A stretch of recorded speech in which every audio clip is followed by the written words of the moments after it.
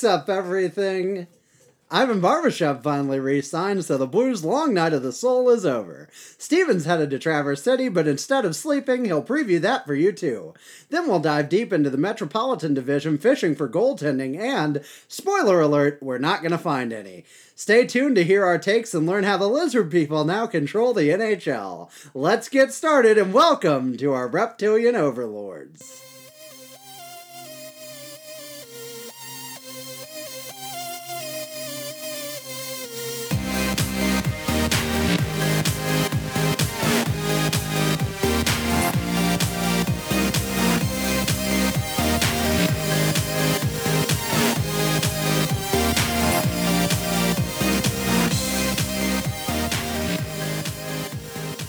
Welcome back, everyone. Welcome to the Two Guys, One Cup.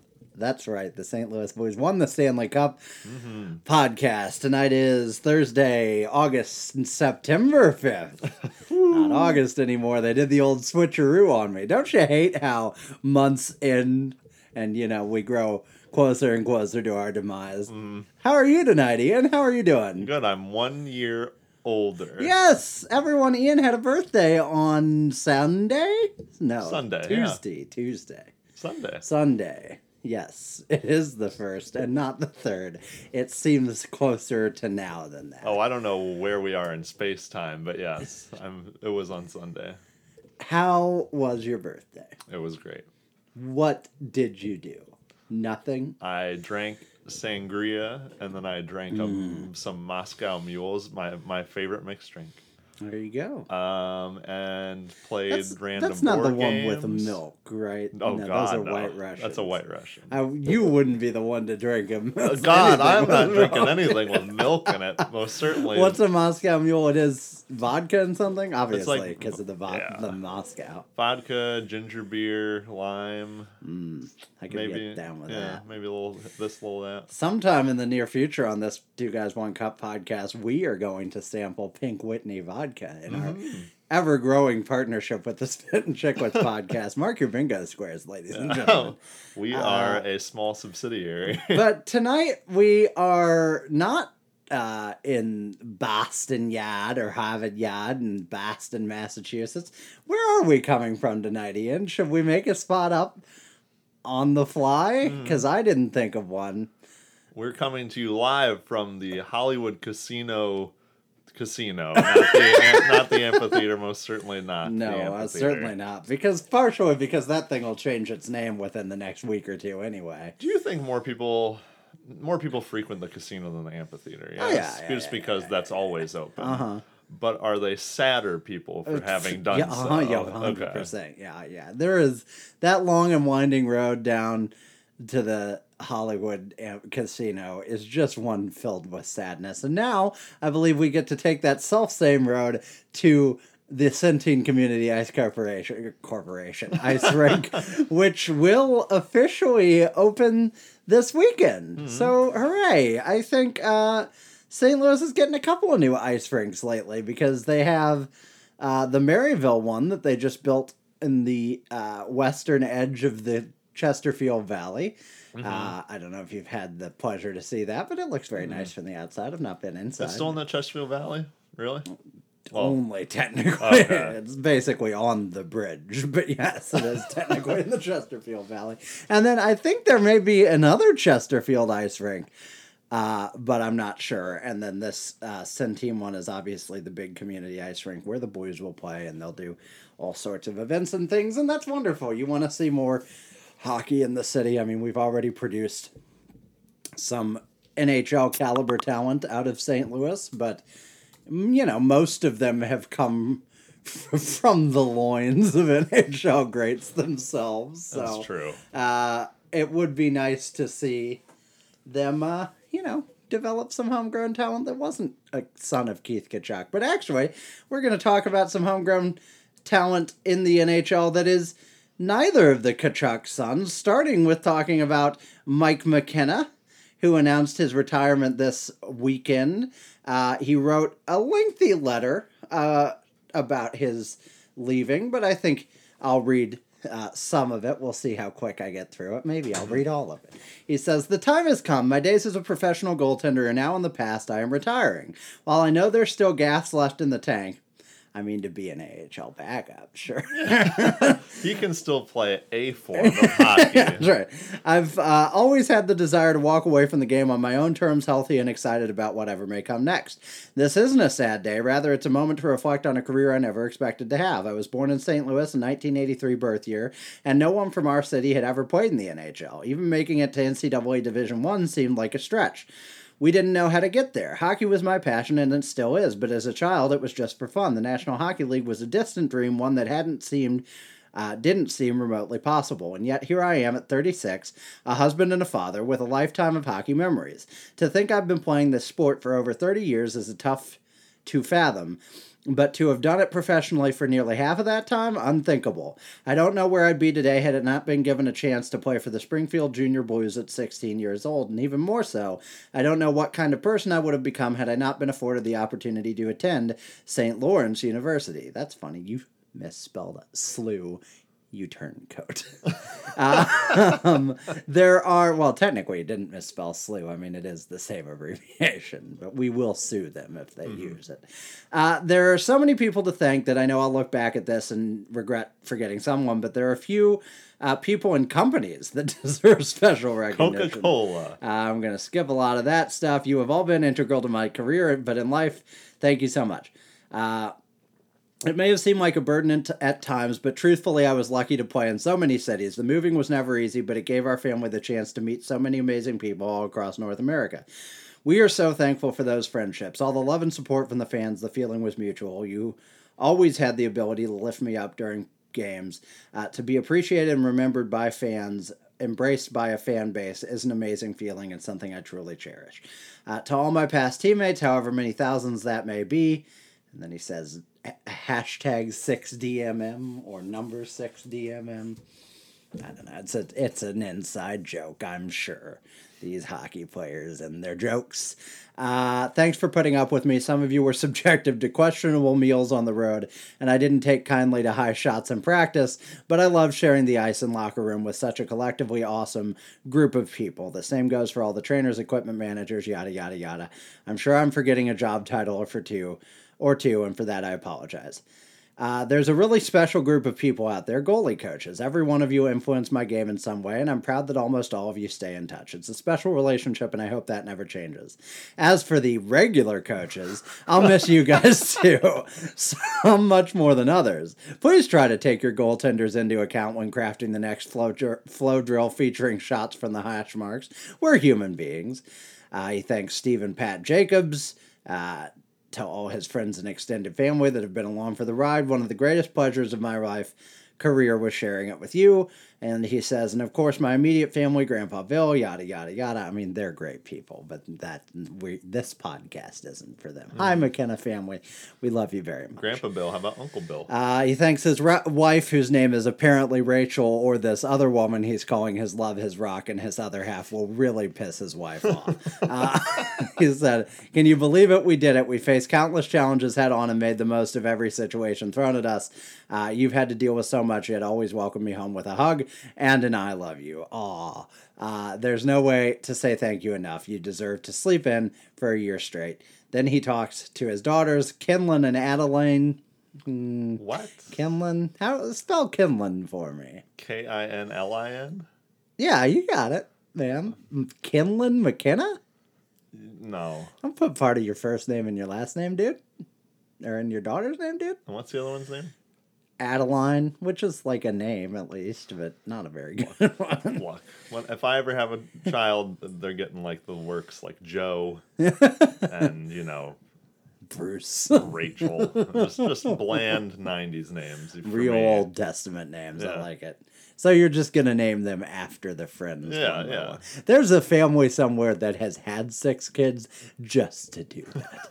Except they accidentally had a 4th boy, and his name is Gunther, and nobody likes him. I know a family that does presidents' names. It's like Clinton and Reagan. I don't know about Clinton. And Jackson. Lincoln. Kennedy. That's a girl's name, I'm guessing. I guess. I mean, it could be. I don't know. You know, Taft. Kennedy McKenna would have also been an option. Garfield. Polk. Obama. Not Adam, but Adams. Yeah, there you got it. You all know the presidents. I don't have to list them for you. They probably don't. You know, patriotic education is very, very down these days, and it should be. He says, I can't describe how full, I like saying both of those things because now we've pissed everybody off. I can't describe how full my heart was seeing you in warm-ups wearing jerseys, smiling ear to ear. Our tradition of waving to each other after games is something I will always cherish. That's not your tradition, man. I mean, people do that. That's kids. You have kids. You got a case of the kids. I love you so much, and I'm so excited to watch you grow up and discover your own interests and passions. They will both play hockey. Yeah. How dare you limit them? Their own interests. My career still seems surreal. I've been so fortunate, but it's time to close that chapter and start a new one. From the bottom of my heart, thank you all, Mike McKenna, 56. A little bit longer than Ben Lovejoy's retirement announcement, which I would say is, brutally self-indulgent, Mike. But, to each their own. And no, we do wish Mike McKenna all the best in his retirement. And as he kind of hinted at, he sort of did open the door for the Pat Maroons and the Ben Bishops and the Chris Weidmans, and then the new rash of growing young talent like Brady Tkachuk and Matthew Tkachuk and Logan Brown and Clayton Keller, who just signed a big extension. Clayton Keller signed with the Coyotes for 8 years at $7.15 million per season, not over the length of the contract. Some people, it turns out, are very upset about this. The metric community apparently doesn't like Clayton Keller, to which I will just say, shut up, you nerds. John Shaika is the king of the metric people. So how dare you tell your own king that he can't analyze talent? Metric people right above mole people. That's right, right, exactly. And by above, you mean literally like one layer higher in the cave, in the tunnel system. Oh, they're still in the crust of the earth. Yeah, exactly. I mean, are you paying absolute top dollar for what he's already produced? Sure. Did he have a down season last year? Yeah, I think he only had 47 points. Yeah. Did he still lead the team with 47 points? Yes, he did. Which is more of an indictment on the rest of your team than it is on Clayton Keller. I don't know. I just see the talent with Clayton Keller. It doesn't worry me a lot that he's not going to pan out. It's 7.15. If it was 8, 9, or something like that, I'd be a lot more worried. But I don't. Is he maybe underwhelming for 7 over the life of this? Is it possible? Sure. Feels early. Yeah, to be giving him that much, but like you said, that's not actually that much anymore. Exactly, and if he goes out and has an 80-point season this year, or even a 65-point season, now you're not dealing with a potential holdout, and you've got him locked up, and it's done. If he's a 60-point player across his career, and I bet he'll be better than that, this is like a very good deal.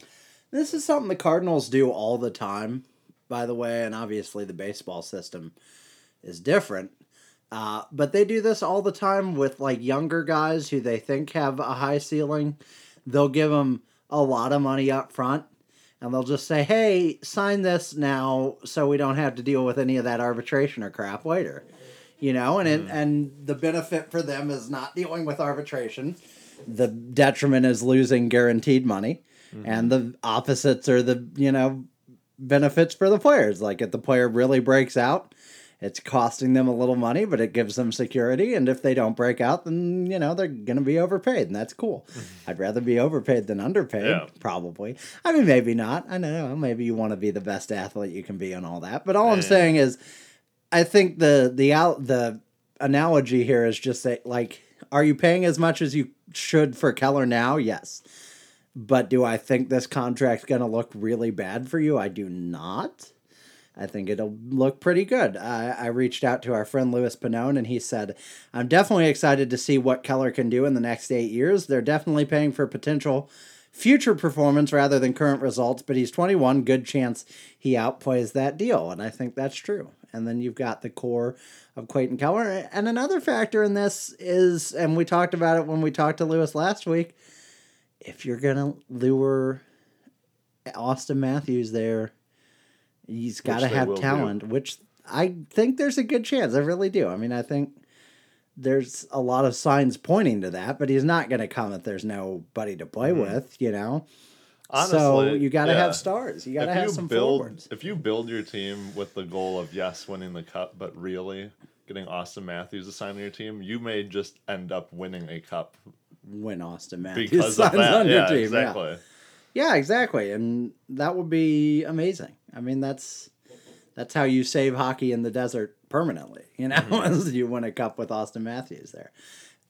So yeah, I don't know. We don't need to linger on that deal for too long. I just think I was a little surprised by the controversy. I saw it last night and was like, sure, but I've got a little bit of a Clayton Keller blinders on, and I understand that. Another deal that had, you know, some fringe controversy around it that I sure don't understand is Ivan Barbashev's new 2-year $1.475 million per season contract. I'm confused why this had controversy. I didn't see any of this, but at the same time, I understand because we as Blues fans can agree on nothing. Yeah, it's just how do people not get?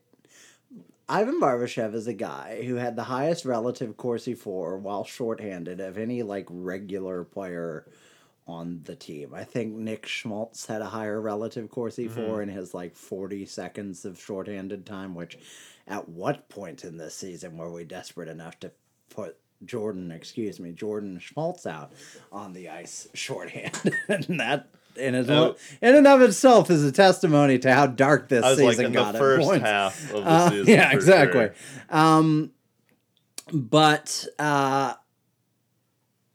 we had those guys, or we had Barbashev last year really break out. And I think, yeah, I mean, is he going to materialize into the top 6 forward we maybe hoped he would be? No, but you don't need 12 of those guys. You know, you've fine. got, yeah, no, I'm totally with you. My point is, like, if he's just a really good, like, penalty killer who can get you 30 points on the bottom 6, great. You're paying him $1.475 million. I'm like, you're paying him, what is that? Just a little over $500,000 above league min? Uh-huh. For a guy that, I'm going to guess, I'll just say next year, he had 14 goals, 12 assists, 26 points. Could hit 30 points easily. He played 11 and a half minutes of ice on average, or ice time last year. I think you could easily get 30 points. And you're paying him under, I mean, just a skosh, but under $1.5 million. And the whole thing was that it was like, well, you could, you know, they could have signed Pat Maroon, you know, for that, and we would have saved even more money. But it was like Pat Maroon and Ivan Barbashev are very different players. And if you're going to tell me you want Pat Maroon for that big body physicality or whatever that you need in the playoffs, which is honestly the only thing that you can convince me of that he's going to bring to this team that is going to help the team, that is the most replaceable thing. Honest to God. Why? Well, I mean, we said this before they won the cup. You can get just brute size as a dime a dozen in this league. If all you want is the size, you've already got Klim Kostin, you've got Alexei Torchenko, you've got Sammy Blais, you've got the decrepit shell of Eric Foley, Dakota Joshua now. Like, those are all big, bruising guys. They're not ready to be NHL players, most of them. All of them, I think. Sammy Blais, the notable exception there. But, like, there was just no... And I don't want to beat this dead horse. We can move on quickly. But there was no logical argument for keeping Pat Maroon on this team. It was all heart. And I get the heart. I do. We all get that. He scored, I would say, without question, the most iconic goal in the history of this franchise. And he's a St. Louis kid, you know? I mean, that's like, he is the David Freese of the St. Louis Blues. But do you know where David Freese was one season after hitting the walk-off home run in Game 6? He was a Los Angeles Angel. Because it didn't make sense for David Freese to stay a Cardinal. And by the way, David Freese was miserable staying a Cardinal, which Pat Maroon might have been if he'd stayed here and sucked next year, you know? So... Look at the first half of the season. He was on that team. If you keep him, there's no guarantee he's going to be playing all the minutes still, you know. I've made a bet with my dad. I bet you when we play the Lightning, even though they will have their, 50 bajillion wins at that point, and they won't need to beat us. They can ice Pat Maroon because he's in St. Louis, and I bet you John Cooper says, I want to win the game, and Pat Maroon is in the press box. Yeah. Yeah, probably. Again, not to bury the guy or anything, but like sort of like with the Cardinals, you were saying, you have to make a move. We didn't make many moves this summer, but any move we were going to make, you have to put the cup, which we all love, in the rearview mirror and go, how do we do that again to the best of our ability? And that is sign Ivan Barbashev and let Pat Maroon go. Do you think Pat Maroon will play 60 games next season? Over under 59.5 games. No, I think he'll play under that. You think he'll play? Yeah. That wouldn't surprise me at all. And he wouldn't here either.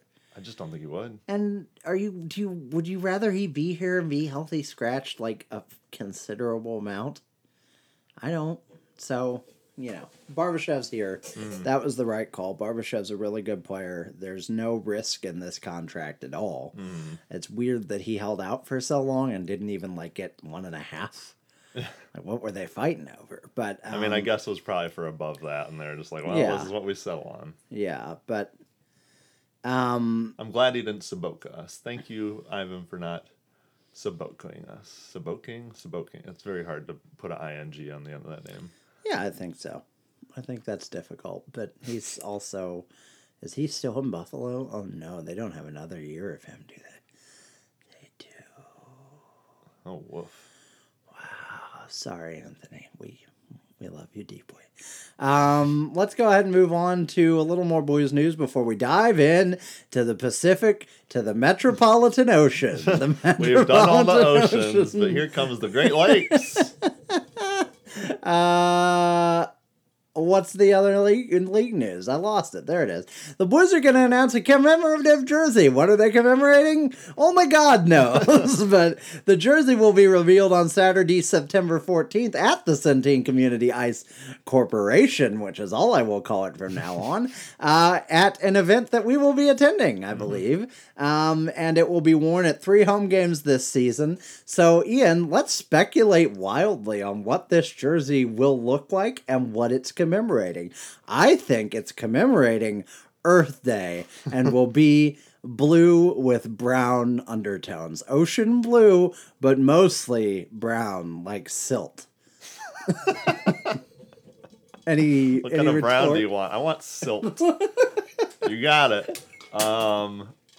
It'll be the 90s red jerseys. It'll be the McDonald's jerseys that everyone at the time hated and now they love. What a weird choice that would be after winning the Stanley Cup to say, but now let's commemorate when we couldn't seal the deal. Hey, you remember when we had Wayne Gretzky? You remember when he had it and lost it? Let's wear those jerseys again. I mean, granted, you can't wear commemorative jerseys for last season, but... Yeah, someone said something about just having a Stanley Cup, patch on them or on kind of slightly different looking jerseys. That'd be stupid. What about, you could always do the, gold lettering thing, which they do, but...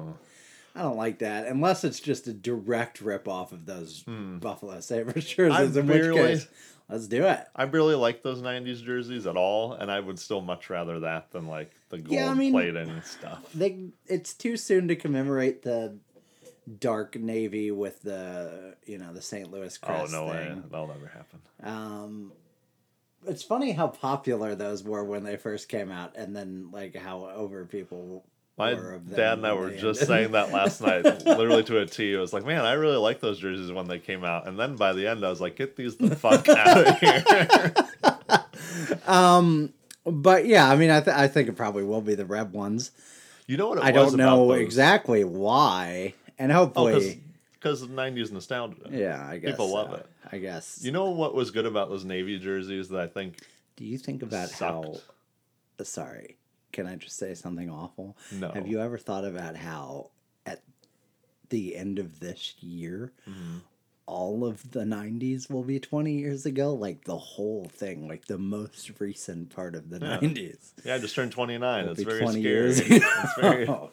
it's frightening. Nah, Time 29 stops in for your no man. mind, says my cat. It's a thing she She's says. anthropomorphic. Yes. Those Navy jerseys were good at the time because we used to have those pajama jerseys with no line across the bottom, and they looked fucked up, at least in my opinion. Oh, so you're saying we should have bananas with pajamas No. jerseys? I hated those long T-shirt jerseys, and then they brought out the Navy jerseys, and they had a bottom line. I was like, this looks like a real jersey. Yeah. And then we got real jerseys, and I was like, I hate the Navy jerseys. those were the stopgap. Now get rid of them. I get that. I think what they should do is they should just do an all-out sellout jersey like the Grand Rapids Griffins did for the Jurassic Park night. Folks, if you hadn't seen those jerseys, find them. They are fierce. I love them very much. Speaking of Jurassic Park, I got nothing. Nope. But here, let's just go at it wildly. Let's talk about the jungle that will be the Traverse City. No, there's nothing there. It's just not. I was not a clever girl. I had nothing. Oh, there you go. I had no preparation. You were in too hand. busy seeing if you could that you didn't stop to think if you should. There you go. He did it, folks. He brought it back. The Traverse City Prospect Tournament is a place that I will be traveling to in just over 6 hours. I will begin my journey. Oh, Jesus, I forgot. Clem Costin will be on the roster, as will a bunch of other people. So let's take a look at who I will be drearily watching skate up and down the ice tomorrow evening at like 6:30 p.m. Clem Costin will be there. He, of course, was the 31st pick in the 2017 draft. We've got this all covered, by the way, next week on our long anticipated prospect pyramid redux. The second one is the only one that you can call redux. I Prospect assume. Pyramid 2, the pyramiding. Prospect Pyramid, the pyramids of Jesus. Because anyway, Nikita Alexandrov will also be there. Little preview. He's not even going to be on the Prospect Pyramid. He's going to be like an 8. No, I'm just kidding. He's our top pick from this last year draft, which makes him the 62nd overall pick in the draft because the Blues won the Stanley Cup. Not a big deal. Alexei Toropchenko, who we've already mentioned tonight. Kian Washkarak, who, if I do anything at this tournament, I hope it is just getting comfortable pronouncing his name. I will not succeed. Matthias Laferriere, Dakota Joshua, Nolan Stevens, Tanner Kaspick, Austin Pagansky, and Mr. Irrelevant from this past year's draft, Jeremy Michel. Any notables from that group that you're looking forward to seeing? They do have a group of undrafted invitees, of course, to round out the roster. I think Kostin and Toropchenko the most. Bach's not coming over at all? He is, I guess, just or doing can he his not? Swedish Can he thing. not? He was there last year, I think. Or is it like... I mean, look, I've got this handy... Or is it college kids can't College participate? can't. That's why Perunovich and McGing aren't there. Gotcha. But I'm wondering if he just had either a minor injury thing or if maybe he's just started camp. He was there last year. Okay. So I wonder if maybe because he's probably on the senior team this year in Bexio, so he's probably started camp over there. But so he would have been number one, but I guess my runners up would be Kostin and Toropchenko. I'd be interesting to see what... I don't even remember what our guy's name is. Alexandrov? yeah, Nikita Alexandrov. Thank you. I'm interested to see what he is because I honestly don't remember even what the prospect or what the like scouting report on him was.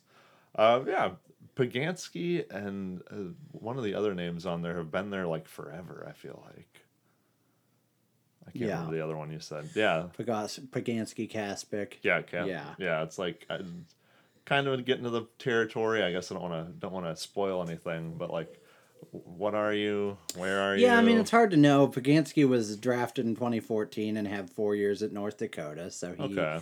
was doing the college thing, but he's also, 23 or 4 now, probably. Tanner Kaspic was hasn't been around as long as I thought. He was a 2016 pick. Oh, okay. But he was the former captain of the Brandon Wheat Kings, so, But yeah, I mean, do either of those guys become big NHL stars? No, we'll talk about that next week. Yep.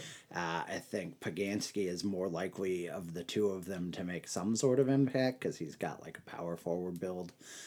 But yeah, I mean, some of those guys are just going to be prospects that never quite make it, like Connor Buickle, who was the only first round draft pick from the year where he was a first round draft pick, 2015, I think, to never play in the NHL. So sad for him. Oh. Yeah, I mean, I'm excited to see Kostin and Toropchenko. I was looking at Washkarak, and somehow that just became Kachuk. But I'm also excited to see the new guys, Alexandrov and Washkarak. Washkarak always teaches you to wash your crack. That's true. Of the Remember, defensemen that were, I'm excited to see both, and I do mean both of the roster defensemen that we're inviting. Both. Our defense will be led by 5 people you've never heard of that include Jake Christensen, Walter Flower. Do you think he just removes the "ter" and just becomes Wallflower? Because that's what I'd do. Nathan LaRose, Justin McPherson, and River Rimshot. We have what? But the two okay, prospects that we're inviting will be Tyler Tucker, who was a former 7th-round pick that really took off at the Barrie Colts this year, and Mitch Reinke. And I'm very excited to see Mitch Reinke because I've heard so much about him. He did break Keith Yandel's rookie scoring record in the AHL last year with the Rampage. Nice. And I'd be happy to have signed a Keith Yandel as an undrafted college free agent. Found money. But he's a righty. That's always good. Yeah. He will play in the NHL this year. Like, there's no doubt to me because we've got Robert Bortuzzo and nothing else over there after Parayko and Pietrangelo. So I keep forgetting that we have all of those people still on the defense. I mean, I'm sure they'll do some 6, with a left pairing. Lefty on the right, yeah. Robert Bortuzzo is not playing 82 games this year, even if he's healthy. And not even Stanley Cup champion Robert Bortuzzo. Well, unfortunately, everybody else not unfortunately, but everyone else on the team's also a Stanley Cup champion. That was the result of the Blues winning the Stanley Cup. That'll happen. So some of you don't deserve it. we carried you to this. But yeah, I mean, I think Reinke is probably one of those people, like when right after Kostin was drafted, where people are like, he's going to transform the NHL this season. And it's like, pump the brakes. Yeah, like, slow your roll. From an 11 to like a 6. Be excited. Be very excited. You can even, cut you can that almost wobble towards a 7 if you really want to. But let's just be reasonable about what to expect. And I think Reinke's a guy, he's already made his NHL debut because he did right after he signed, and that's cool for him. But actually, I think he's the only player at the tournament who's played in the NHL so far. But I'm excited to see, because maybe I'll watch him and I'll say, oh no, this guy's ready for primetime, I mean, it's possible. And I find it hard to believe they aren't planning on him being that a little bit because, as I say, only Robert Bortuzzo in front of him, basically, so it's possible. But I'm excited to see him, and I'm excited to see Tucker after leveling up. And then the goalies will be Joel Hofer and Colton Ellis, who we drafted, one of the 2 goalies we drafted this year. who's already had 100 games in the QMJHL, which is pretty impressive for a draft age goalie. And Joel Hofer had a really good year last year after being traded from the woeful Swift Current Broncos to the Portland Winterhawks. So both of them have some hope. But it'll be, it's a prospect tournament. It's hard to evaluate those guys. And then, of course, Capo Caco will also be there, and Kirby Doc and Philip Zadina and that German kid that Brendan Shanahan reached on. So it's exciting. I think it's not reached around on. That sounded no, different. You're right. Yeah, for sure. I screwed the pooch on that one.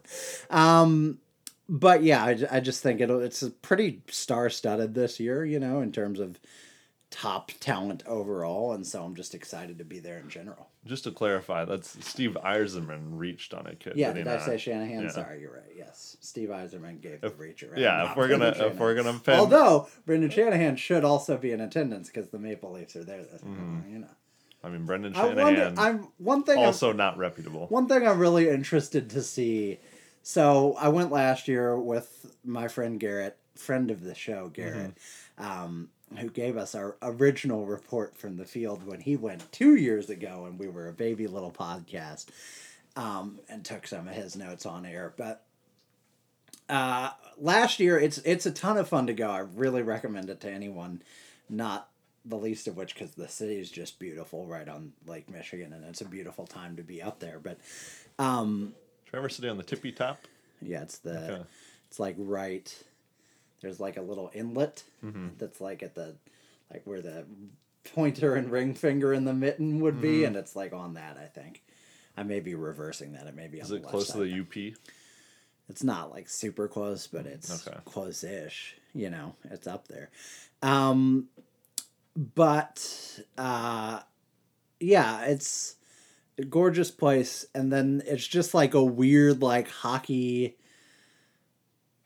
just like a hotbed for it's just hard to explain because it's like a weird Shangri-La you're just like of people in the middle of hockey. It's like if you just walked into like the top booth, the top like press box during a Blues game, and it's like, oh, Darren Pang's like right there, and we just talked to him for 30 seconds or whatever. And so it's a lot of that, and then all the GMs from the teams are there, and some of the coaches, especially in the first couple of days of the tournament, dip in and out, and it's just like, this is weird. And so I'm very interested to see now that the Maple Leafs are coming down this year for the first time, whether that's even like increased, because there were already like, they already had like Craig Custance and Katie Strang, and a lot of those like Corey Pronman was there for a while. A lot of those athletic, higher ups were there, but I'm really curious to see if like Friedman makes an appearance. Elliot Friedman and Jeff Merrick, perhaps. Cut a podcast right there in the lobby, and so yeah, that'll be fun to see. But even if that doesn't happen, it's a lot of hockey. Yeah, exactly. They're just all there. It's like, hey, I gotta see Jeremy Bracco. So that'll be fun. That'll be really Jeremy interesting. Bracco is not going to be there, I don't think. Sad face, but yeah, it'll be fun. I'm excited. What were you going to say? Nothing. Oh, nothing? Okay. No, nothing. Shall we dive into the metropolitan ocean, Ian? The Sea of Cities. I want to extend our condolences. No. We had a pair of guests that we were hoping to get on tonight from a New Jersey Devils podcast that we hope to have on maybe in a bonus episode in the future. I haven't coordinated that with them. Called Dealing with the Devils. Yes. Well, now it has to be. They're very good. Very good. Because they're obviously like the team to talk about this offseason, and the host of the podcast like just got back from his honeymoon, so he just couldn't. Congratulations. Yeah, congratulations to him, absolutely. But it was like, oh, I'm back. Like, I think I can do this once I get back. And then it's like, oh, you're back. And like, very life's tired. Insane. And I'm exhausted. So yeah, nobody but us flying solo tonight, but hopefully we'll have a chat with them in the near future. Yeah. Would you like to tell us about the Carolina Hurricanes? They're ravaging the Caribbean right now, and it's awful. You shouldn't have done that to the Bahamas. Yeah. Don Waddell. Just because Boston sweeps you doesn't mean you have to go run out, That's right. rampage across the Caribbean Sea. Also, I've gotten a lot of text messages in the last 30 minutes or so, so I sure hope that ding stopper stops. Let us know. Let us know. And In the most creative way. I may drown myself in Lake Michigan if it hasn't worked. So, just keep that in mind. Be gentle, but be hilarious at the same time. The One Guy, One Cat, One Cup podcast. That's coming at you. Steve throws himself into the lake. You might want to take one of these mics home just to be, on the safe side. Safe. Carolina Hurricanes. They had a pretty good season last year. They were 46, 29, and 7 for 99 points. They had a plus 22 goal differential. They finished 4th in the Metro and 7th in the Eastern Conference, getting a wild card spot, the top wild card spot in the East. They swept the New York Islanders, or they defeated Washington Capitals in the first round in 7 games, a double OT that I believe we both saw as, of course, they were going to win because Washington just didn't give a crap anymore. I think that point that will could hit be us this year. You know, like, let him have a turn. Yeah, you go we for it. We did it last year. I'm tired. You go, I feel for you. They then swept the New York Islanders in the second round, and then they were swept by the Boston Bruins in the Eastern Conference What an emotional final. roller coaster. I don't think we talked about it during the playoff episodes, but I don't think we really lingered on what that must have felt we were like. In the playoffs, so we had to talk about us. And we remained in the playoffs all the way to the end, and then still we're in them. We're technically the only team still in them. We're still in the playoffs in our heads. In my head. I couldn't have done that. A sweep? Followed by a sweep. That's was a the very last time we Blues swept like a team? first round, second round thing to do, but not. God. You imagine getting to the conference final. By the way, after like a decade-long playoff drought, and you just swept a team, and then just boom, boom, boom, boom, and you're out. Can you imagine? And not close games with the Bruins, particularly. I don't think. Can you imagine sweeping the Minnesota Wild and be like, "Fuck yeah," and then getting swept by the Chicago Blackhawks? I cannot. It would have been awful. Yeah, it would be. Alas. The Carolina Hurricanes persist. Their top scorer last year, Sebastian Aho, with 83 points. Their second not going to change. Top scorer was Toivo? TV dinner Teravainen. Yeah, there you go. 76 points. I was surprised by that. Yeah. I knew he was a good player. He had an outstanding year last year. Followed up by Justin Williams. Way to blow it, Chicago. Michael Furland and Dougie Hamilton. Out from the Carolina Hurricanes this summer. Michael Furland goes to Vancouver, Curtis McElhaney to Tampa Bay, Greg McKegg to the New York Rangers, Justin Williams to retirement because he quote-unquote decided to step away from the game. Steven. So, go ahead. Go ahead and ask the question. Did Justin Williams choose retirement, or did retirement choose Justin Williams? Here's the thing. He's 1,000% not retired. That's what's happening here. He's going to bide his time and be a free agent. Okay. And then just like, the Lightning have a spot for Mr. Game 7? Well, Mr. Game 7 shall go to the Lightning. That's what I interpreted from this stepping away from the game. Because it very much was purposely not a retirement announcement. But maybe the Hurricanes were just like, you know what? Fuck you. Get out of here. We can't have any more of that storm surge shit. He was their He was their captain, yeah? Yeah. Sure, make a new one. Get another one. Is he going to do what Fisher did with Nashville? And just wait for Carolina to like pretty much seal the deal in the playoffs, like a playoff push, and they go, "Hey, I'm back! It's Justin Williams, baby." Yeah, and that's it. Exactly, that's precisely it. He's like, I don't really want to do the whole thing again, but I would like to help this team. I'd like to get in the playoffs. I'd like to please. get the glory and maybe a couple extra paychecks. however you want to work that out, Don. Yeah, it's not like he hasn't had success before. He just really needs that fifth cup. What I would say is that Justin Williams is pretty clearly an egomaniac, and he's just it's all about him. It's just all about him. So. When you give yourself the name Mr. Game 7, which I know for a fact he did. Yeah, no one else suggested that.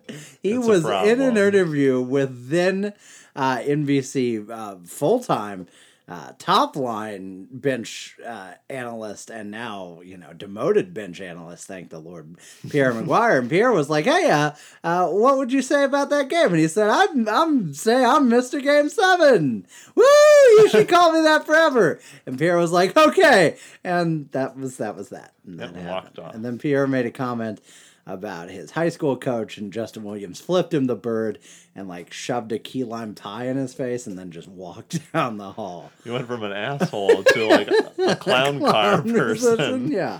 In one fell swoop. Finger, asshole, key lime pie, clown person, walking down the hall silently, regular athlete. Confusing. If anything, Justin Williams is confusing.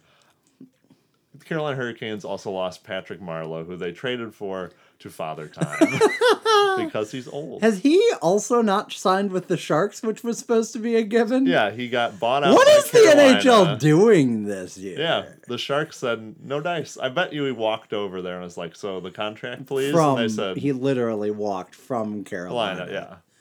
Because he didn't have a lot of else shit going Yeah, on. it's like, might as well. Really, when he walks, it's like walk, slide 10 feet because of the grease. So it's a lot less of a work job for him, If he gets a contract, doesn't he just have to play a handful more games to get to 1,000 or there's some he's market. He's way over 1,000. Oh, he's 1,600. What's he going for? He Goals, would have to play points? a season and a half more to be the longest tenured player in NHL history. He should do that. Yeah, I don't know why he's not. Somebody team will could do let him that. play whatever it is, 98 more games. Ottawa, come on, Ottawa. Come on, Come on. seriously, why would you not? I don't know. Sign him for league man. I know sometimes the spirit, the spirit's willing, but the flesh is weak. Or whatever, the Bible stuff is. Yeah, literally. Exactly. You got it.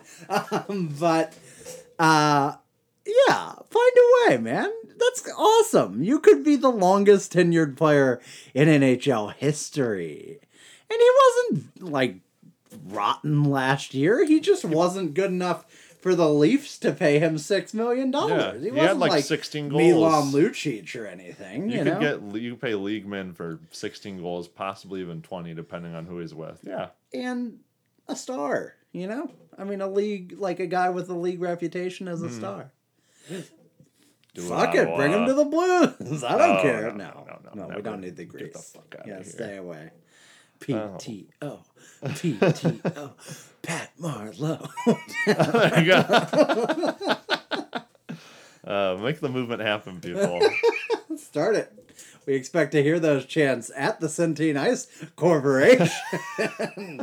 That sounds like a dystopian future. Oh, man. Just drones mindlessly chanting in this ice rink where there are clearly Nazi imagery, but it's just a Centene logo instead of the swastika. You know how it is. You've seen the movie. Yeah, you've all read Mouse in high school, right? Mm. So you get it. It's just we're the little mice people. That's all. That's the only difference. Oh, God. I don't like that the Hitler was also a mouse and just had the little mouse mustache. Do you know what I'm talking about? No one We'll does. move on. We'll move on. It's a very, very famous graphic novel. It's one of the 2 graphic novels that get to be literature, along with Watchmen. So somebody out there knows. So you can just call me on my cell phone, much like Drake. Please, for the love of God, reach out if you've ever heard of what the fuck he's talking about. I really thought you were just going to say, please, for the love of God, stop talking. Me neither. The Carolina Hurricanes re-signed UFA Peter Mrazek for Between the Pipes. Dodge that ball. They signed Ryan Dzingel. They signed Alexei Lutanyemi and Brian Gibbons. RFAs. They brought back Sebastian Aho after that he looked at... more like Linton Yemi. That's Linton... Oh, Jesus. Linton Yemi. Yeah, there you go. Yeah, man, you got it. Sebastian Aho was brought back after he looked at Montreal for a hot second and decided no thanks. Hayden Fleury, well, I really, when they said, we'll pay you the same amount and I have to sign here, so sorry. Hayden Fleury, Anton Forsberg, Gustav Forsling, and Brock McGinn. We talked about Patrick that's Marleau. The foundation of a champion. Yeah, we talked about Patrick Marleau being signed and then let go. Anton Forsberg and defenseman Gustav Forsling were gotten from Chicago in exchange for Calvin DeHaan and forward Alexei Sarella. Salmonella, yep, Yep. you said it. They got Eric Holla this summer from the Vegas Golden Knights. That was a nice little trade. And they got James Reimer from the Florida Panthers for goaltender Scott Darling and a 6th-round pick. Do you remember when these guys got Nino Niederreiter for nothing? Mm-hmm. And they still have him. Oh, yeah, he was very good for them. Speaking of darlings of the metrics community. Go on. No. You just gonna skip over Kyle Wood? Yeah, they got Woody. And that was the cream on top of everything that they were gonna do. Oh, Jesus. Aho, we mentioned back after eyeing Montreal for a hot second. Does he want to be back, or was he forced to be back? Did he have being back forced upon him? I mean, he most certainly did. I mean, I think he just signed that knowing there was a very good chance that Carolina would re-sign him. Yeah. I think that was. I think he's happy down there. Plus, this is a lot of money up front, so if none of the rest of it made him happy, that certainly would. Montreal. We just talked about Montreal. Carolina has their top 4 of Slavin, Hamilton, Pesce, and Falk back. The top 4 is that top 4 within the top 10 defensive units in the NHL. The top 5, perhaps, might be the top. Underrated. It's hot. I saw the Sharks rated as the top. Oh no! Hard Oh pass, no! pass. Oh Jesus! No. I get it. I get on name recognition. You go, man, those are points. That's a lot of points. Fuck that. Like, seriously, never in a million years. Mrazek had a quote-unquote good season last year with a .914 save percentage and a 2.39 goals against average. He will have competition from Forsberg, Reimer, and a rookie named, say it, Steven. Oh, shit. What's his name? Nedel. Here it is. Oh, boy. Nedel. Jokovic. Nedilchikovic. Tell you, is Nedel gonna be a problem? Yeah. Because he ain't gonna make Nedel it. gonna be a problem on this team, so. They have an interesting 3-headed monster down there, really, between Reimer, Forsberg, and Mrazek. Uh-huh. I still think that's their weakest point. Good last season? His was numbers, fine. his basic numbers He look fine. started 40 games. Mm-hmm. Who's going to start the other 42 this year? Not Curtis McElhaney. Do you want Peter Mrazek starting 55 games for your Stanley Cup, otherwise Stanley Cup caliber team? I didn't look up the stats in that Boston sweep, but I'm pretty sure he was part of the problem. How do you just not? You know, like, I get goaltending's limited in this league, but how do you just not? You have one flaw. One flaw. When I was wrongly writing notes about the Calgary Flames earlier, whom we already covered last week. I wrote something to the effect of, imagine that you were an otherwise, like, top of the league team who got embarrassingly bounced out of the first round of the playoff because of your glaring hole in net, and you address that problem by adding Cam Talbot. And then I said, congratulations, you've imagined you're a Calgary Flames fan. And the Carolina Hurricanes did the same thing. Like, imagine that was your one weakness, but you had a good tandem, but then you let half of the tandem go, and then you replace that half of the tandem with Anton Forsberg. But maybe he's the next Antti Niemi, so who knows? They could have had Jake Allen. Antti Niemi, who's the one in the one over there, the one in Arizona, Antti Ranta. Yeah, that's the one. He could be that, so you never know. Svechnikov for Carolina had a pretty impressive rookie season last year, all things considered. 20 goals, 17 assists. I think he'll hit 30 goals this season. I think he'll help that team score even more than they did last year. It's one of those players I forget that they even have. I think he'll be a star in this league. I think he's going to make it. I think that guy's pretty good, yeah. He was a Traverse City last year. We've had second overall pick 2 years in a row. I think Hurricanes were the team that got bounced for the Maple Leafs, though. So. Snooze, you lose. Steven, is this team making it all the way to the Eastern Conference Finals last year, even though they were swept for real? Yes. for real with an asterisk. Yeah. As long as you're going up against a opposing division that has the Lightning and the Bruins and the Maple Leafs in it, it's going to be hard to get past an Eastern Conference berth. Yeah. You're essentially going up against a three-headed beast that's the Warriors of the NBA. You should just be happy that you made it to the Eastern Conference Final. Are they an Eastern Conference Final returning team? No, I don't think so. Here's the thing. What do you say about a team that is otherwise really, really good but has Peter Mrazek in net? This isn't just a crap on Jake Allen moment, but if Jake Allen's our goalie all of last season, we missed the playoffs, and with a different goalie, we won the Stanley Cup. So were we for real and just had a goaltending problem, or were we not for real until we had Jordan Binnington? I don't know. But they're the second one, I think, more than the first one. So there you go. That's my take. Do with it what you will. Folks, don't draft anyone on that team for fantasy hockey. Most certainly not their goaltenders. Or do if you're in our league, please. Mrazek first. I would say Mrazek and then Porcelain and then get Niddle Triveljic just to be safe. Like a Niddle Tivelditch. Niddle Tivelditch going to be playing in the championship final. That's for sure. Oh, boy. Folks, we had fun talking about the Carolina Hurricanes. I made it. It's time to get sad. I almost spat up that I made it. Let's talk about the Columbus Blue Jackets, shall we? They're putting the blue in Blue Jackets. Yeah, everything we're about to talk about is kind of fun. Then it ends poorly. I'm putting heavy odds-on favorites on these guys being the first overall pick. I really am. What have they got? They got Seth Jones and a whole lot of nothing. Please continue. Steven, last year, this team was 47, 31, and 4, 98 points, plus 26 goals for. Finished 5th in the Metro, 8th in the Eastern Conference. Little team that could. Never made it out of the first round ever. And then they went to sweep the Tampa Bay Lightning.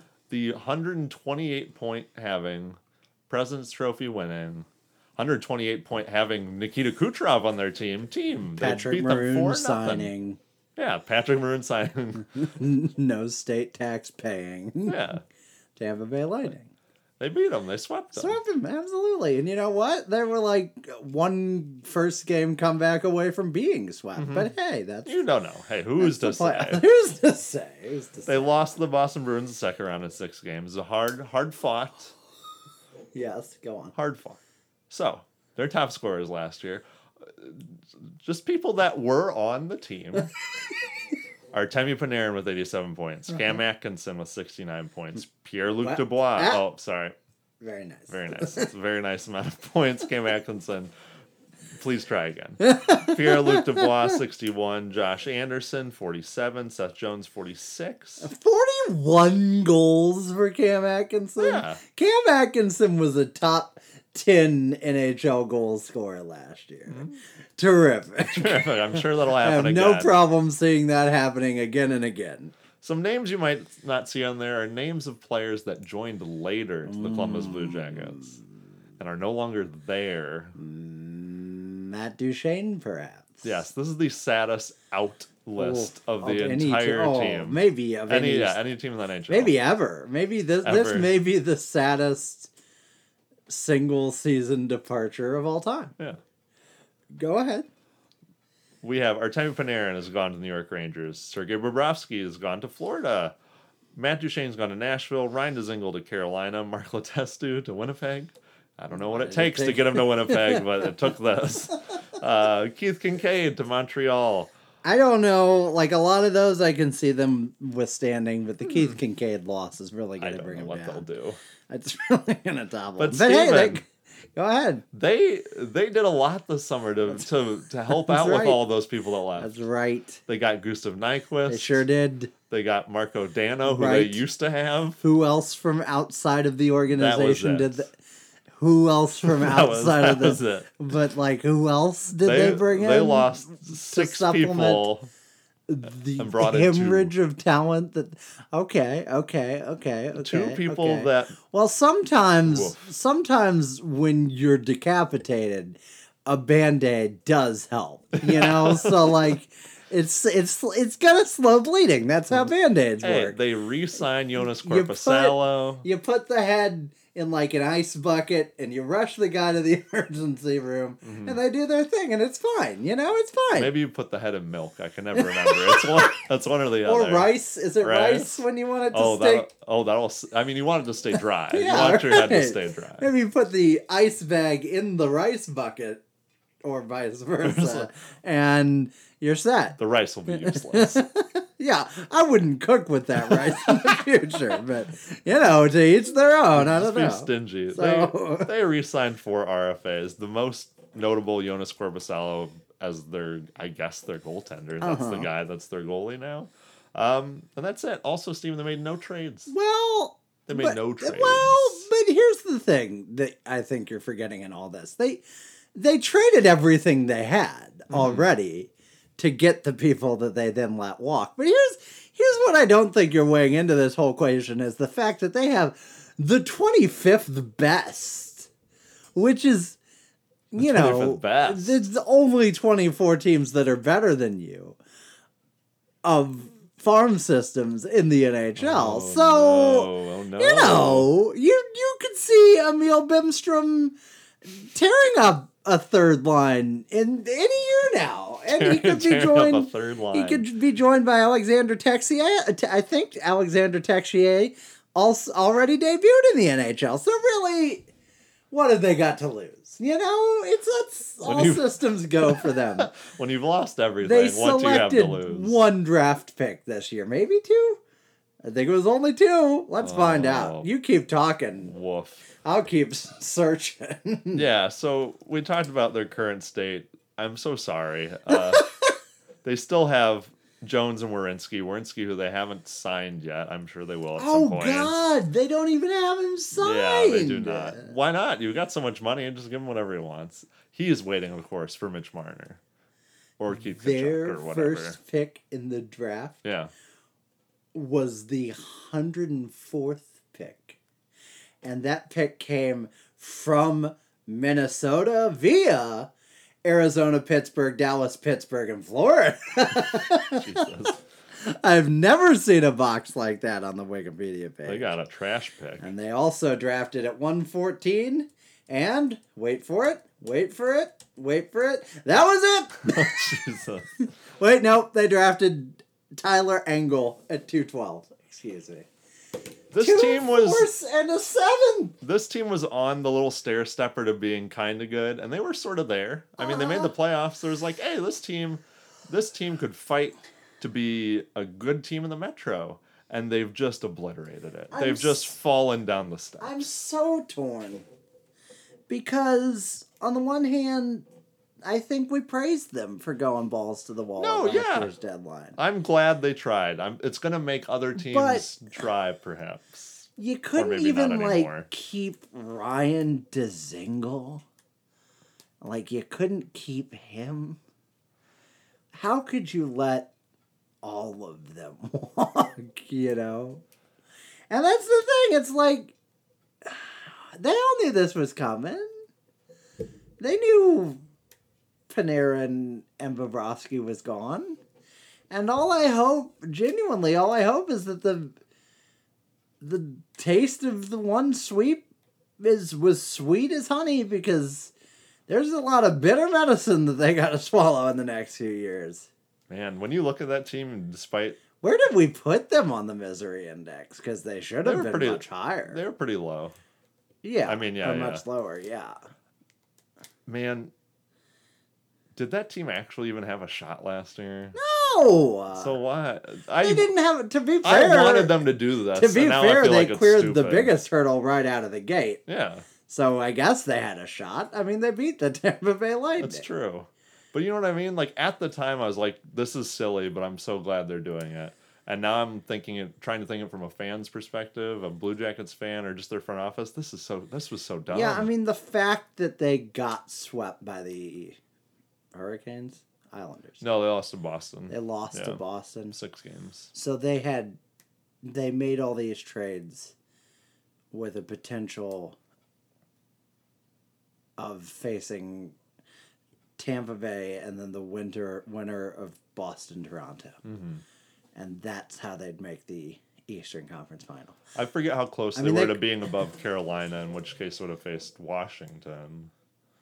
But I mean, yeah, you'd have to face one of those three-headed monster. Yeah, it was a mistake. Eastern Conference Final. It was absolutely a mistake. I know it's 2020 vision, I but don't still. want to be that guy because I want the league to be more like, whoa. But, like, they weren't well enough positioned for the future to be the team that went like, whoa, you know? Like, they went whoa with no backup plan. Yeah. It was like, we have to win now or nothing. It was like total cataclysm. And that's why it was irresponsible, you know? It wasn't like, oh, next year will suck, but we'll be fine. But we've got a great prospect, you know? Or it's not the other flip side is like, if they were like the Sharks this year, and the Sharks were just like, fuck it, everything, do it. Mm-hmm. It's like, fine, because like you're running out of time. The clock is ticking, and Father Time is closing in. But with the Blue Jackets, it was just right in the middle where it's like, oh, no, don't do this, please. And they're like, okay, so do that then. And they did it. And now it's done. Yep. Is there more to say about the Blue Jackets? I think it's done is perfect. Yeah. I'm so sorry. That's just my deepest condolences. From the lowest of lows to the highest of highs, hopefully, the New Jersey Devils. Let's talk about the New Jersey Devils. You took these notes. You want me to read some of the names, and then you can talk about the thoughts and questions? I'll give you where the New Jersey Devils were. Okay. They were 31, 41, and 10 last year, 72 points. They were a minus 53 goal differential. They finished 8th in the Metro and 15th in the Eastern Conference. Their highest goal scorer last year was not Nico Hischier. It was not Damon Severson. It was not the injured Taylor Hall. It was Kyle Palmieri, who I do like, who has very good background analytics and everything. Do not draft him. Please don't. He's very bad. Kyle Palmieri, hands off. Yeah, hands off. Fantasy dud. Real hockey stud. That's what you're saying. 50 points is what he led the team with. You'll give him a spot on your roster because you're a generous guy. Yeah. I'm going to help out. But you wouldn't advise that for anybody else. That's not hard. I'm coming out with my draft rankings real soon. Yeah. Unsurprisingly. You have a draft ranking for if you're in Ian's league and if you're not in Ian's league. Keith Kincaid, top pick. Very fair. I would go first. I would go above that if I could. Alliteration. That's goalie, yeah, you gotta have it. Most important and stalwart, predictable position, the goaltender, notoriously. And then alliteration. Where is he gonna be on the ice, Steven? Between the pipes. Jesus, like how much more predictable can you get? He does that skatey around part, but nobody likes it. Yeah. The New Jersey Devils lost Kenny Agostino to Toronto and Curtis Gabriel, who I believe is a fisty McFighter guy, to Philadelphia. I think he fought one of our guys a long time ago. Yeah, they lost 2 guys, and that's unfortunate because they didn't really gain much. Steven, what did they gain? The New Jersey Devils. The New Jersey Devils were incredible this offseason. So let's start with the reality that they got lucky in the draft lottery a little bit. Not incredibly lucky. They were real bad last year, but lucky enough. And they got to add Jack Hughes with the first overall pick. Fine. Jack Hughes is a great player. He's not a McDavid or a Matthews, probably.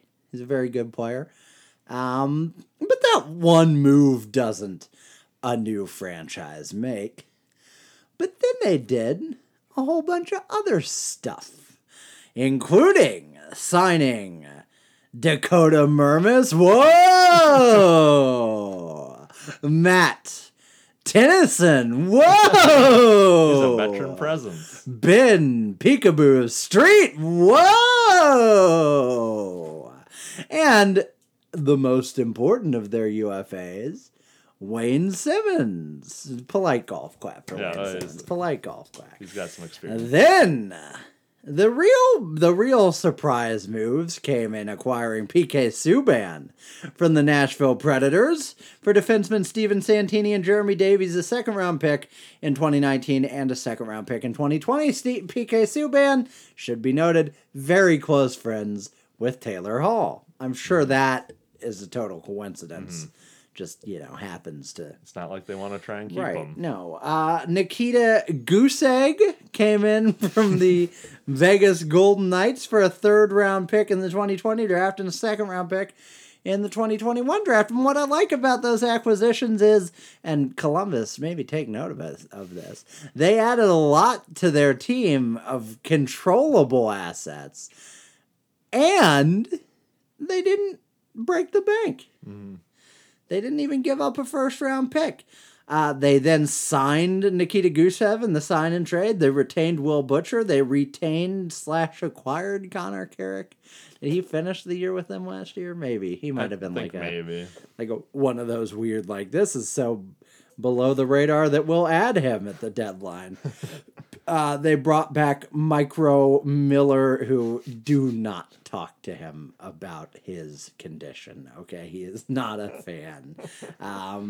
And Brendan Baddock, and you can talk to him about his condition any old day of the week. He's very, very loose-lipped, which is part of the problem. Now, do you have any thoughts and questions about the New Jersey Devils, Ian Peters? What do you expect from Jack Hughes this year? 1,000 points, I think, points. very reasonably. No, I mean, I think, what did Nico Hischier do in his rookie year? 50 points? I think he did 50. Maybe pushing. I think it's that. I think he'll be around that. I think he'll play well and be largely overlooked. I don't think he'll be rookie of the year. I think Kakko of those two is more likely to shoot right out of the gate and be like the whoa guy. Yeah. But I don't think that means that this was the wrong pick. I think how many better young pairs of centers under 23 are there in the league besides Hischier and Hughes? Probably not a lot. So yeah, I mean, I think 40 to 60 points is kind of the range of deviation I'd expect for him. That's what I was going to say. 50 is what I would hope for. 60 would be okay, he's great. Or in fact, if he had 60, I think he'd be better than what I expected him to be. Yeah, probably. Okay, so the New Jersey Devils were 25th in goals scored last year, 219, but with all their additions, you'll bet they'll probably improve by at least 10 spots in that. Probably top half of the league in goal scoring, especially with Taylor Hall, a healthy Taylor Hall. But the Devils allowed the 6th most goals last year with 271. Will that improve? They added PK Subban on the back end. Yeah, He's let's not forget Connor Carrick. Yeah, both of whom aren't necessarily your defensive defensemen. Yeah. I guess the bigger concern with the goals against is goaltending. Yes. Well, that is the massive... That's the huge Achilles heel of this team. The Achilles heel that's the size of the entire leg. They have Mackenzie Blackwood, who played in 21 games last year. Played in 23, started 21. He went 10-10. But his stats were phenomenal. 918 save percentage and 261 goals against average, 2 shutouts, 14 quality starts for a 6.67 average, and 530 goals saved above average, which is pretty good for 20 games, really good for 20 games. He's 22. I think a little young for a goal. They would not be turning to him if the rest of it hadn't gone to hell. But Keith Kincaid looked, kind of fine the year before that. And then he just plummeted off the face of the earth. Rebound. He's going to top pick still. Absolutely. We know the risk. That's why you're going to surprise people. By taking the sleeper first overall, you're really just going to He's very good. State your claim. But I always get Keith Kincaid mixed with Mike McKenna. Yeah, well, many M's, too many one's K's. old and retired and one's young and should be retired. Should retire. Should have retirement thrust upon him. Yes, Keith Kincaid had an 891 save percentage in 36 goals against average with a just shockingly bad minus 21.92 goals saved above average. And I wonder if Corey Schneider is maybe gonna be not terrible, awful this year, because he was bad last year, 903, 306. Yes, he was. 435 quality start percentage, which I think even that is surprising. I feel like that's surprisingly high for him. I would have thought like no quality starts, And That's what I was going to ask. Surprising how. Only a minus 529 goals saved above average, which is an improvement on his last 2 years. He's had so many health issues that I don't think it's an aging thing. His last... How old is he, though? He's 32 now, 33 now. So Okay. he's old, but not like dying for a goaltender. He's not that far removed from being really good, Okay, he's pretty far removed from it. But like... I don't know. Maybe I'm just hoping against hope because I like the Devils this year. But that's obviously going to be like the thing that prevents them. If anything shoots down their hopes and dreams. Well, for one thing, like as much as they've done, it's not necessarily like straight from the pit to the promised land. It's like from the pit to like relevant again and exciting and fun to watch. Like playoff, basically a wild card berth. Yeah, maybe at best. I think. I'm trying to think. This is kind of like when the Maple Leafs first got Matthews, maybe is a good comparison. Or even like when we, started with the Oshie Bacchus Piranha era. It's like, oh, we're not good, really, but we're going to be fun. We're and exciting. It's been like brutal to be a fan of us, with the exception of the Taylor Hall year, for a while now. So this will be fun, So that's what I think is going to be cool about them. They talked a lot about a lot of these acquisitions helping the team, but they talked a lot, and I was surprised about how this was to put butts in seats. Yeah, of course. They talked. Of course you do, but they talked like super open. Like we need people in the stands. Yeah, and I appreciate that because let's not like pretend that that's not what you're doing. But like, I just think. It's exciting. It's an exciting team. Like when I renew my NHL Network subscription, not at the preposterous $144 they want to charge me in a week. Remind me to cancel that, by the way. But at a more reasonable, $80 price that they'll offer after like 1 week. I'm gonna be watching the Devils a lot. They'll be one of the teams that I will like usually click on if they're on. Yeah. And that's what this offseason has done for them. They weren't starting from as firm a foundation as we did when we had like the so-called offseason of the year last year. Yeah, they weren't barely missing the playoffs at this time last year, but like they're a totally renovated team and they're going to be a lot of fun to watch. Any other thoughts on the New Jersey Devils? No, I'm excited. All right. Here's a team that I, honest to God, have zero thoughts on, and I don't care. Why should you? I just don't care.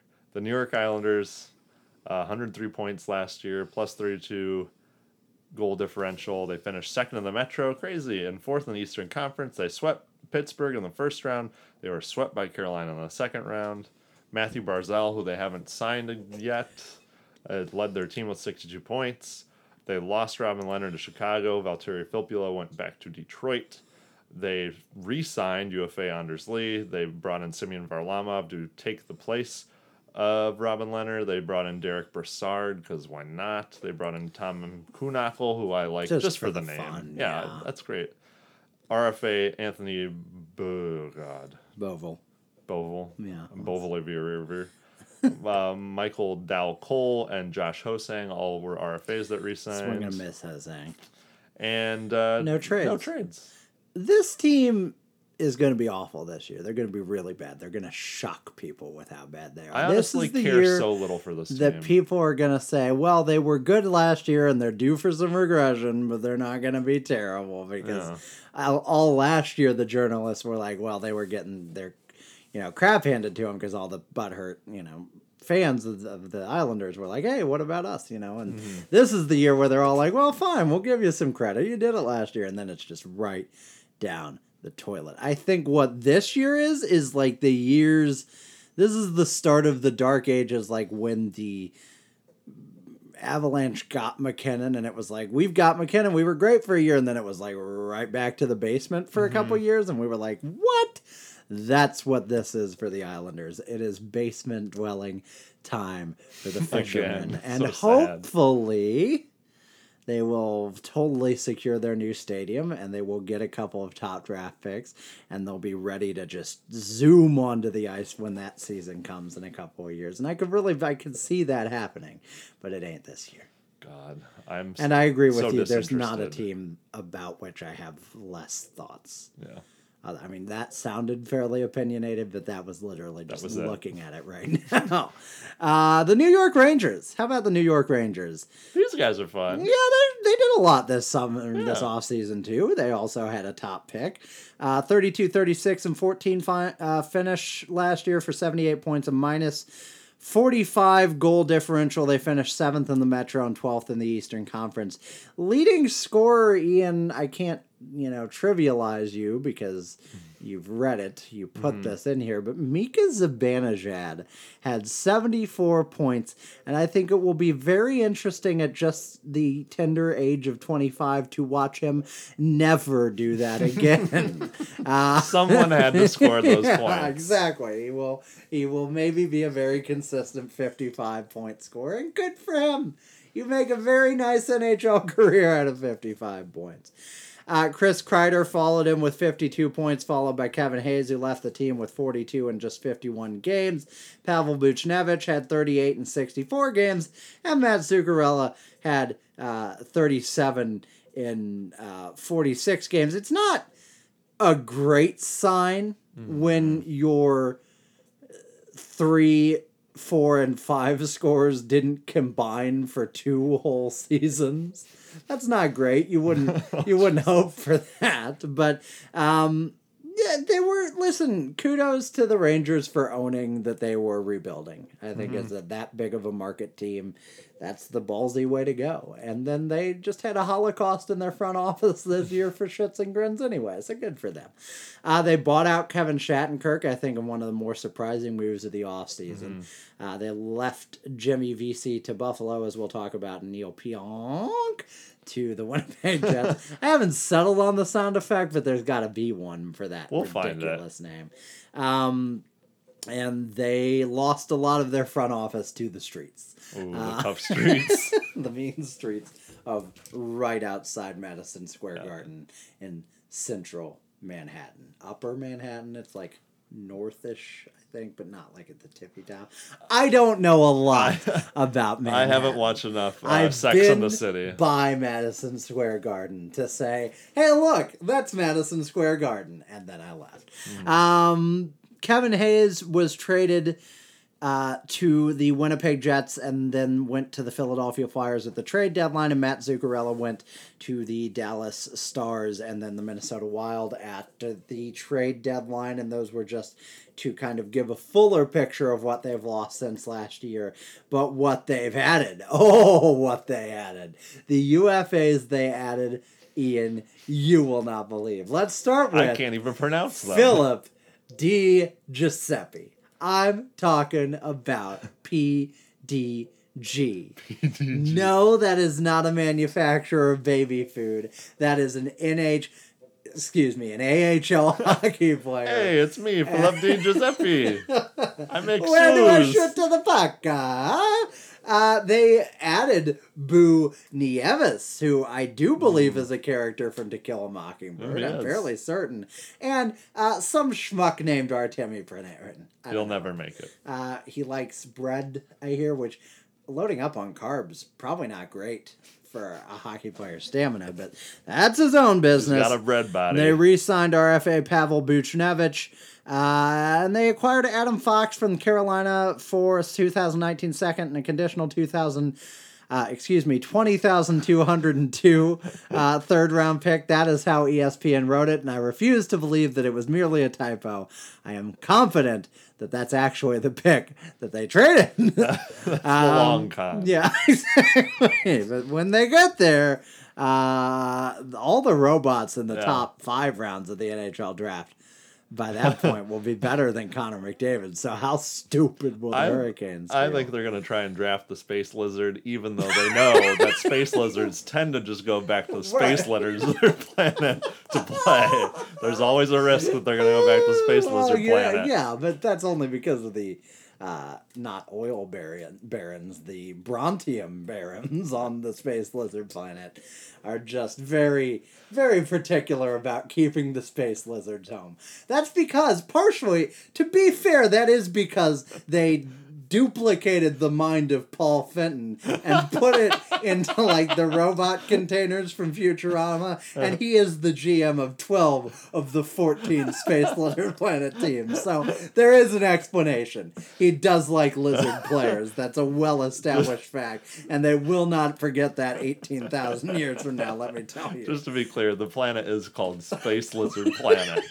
That's what they call it. That's what they call it. When you got a bunch of space lizards there, what are you going to call? I mean, Earth is called Earth, and it's made of Earth. We weren't creative either, so who are we to talk shit, you know?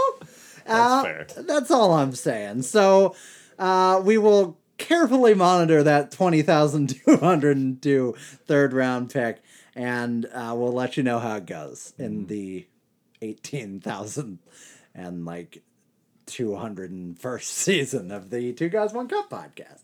It's only like the 182nd at that point. Anyway, moving on, they signed Jacob Trouba after trading for him for Neil Pionk and a 20th overall pick in the 2019 draft, like loser idiots.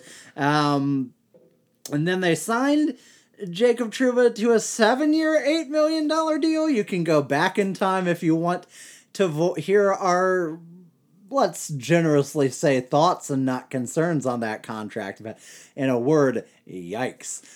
He's their Alex Pietrangelo. And their Seth Jones, which is one of my comments and or questions. They also acquired a 2021 third-round pick from the Buffalo Sabres in exchange for Jimmy Vesey.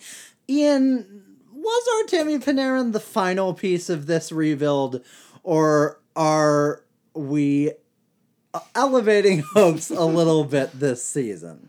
I thought I wrote that note, and then I read it and realized I did not.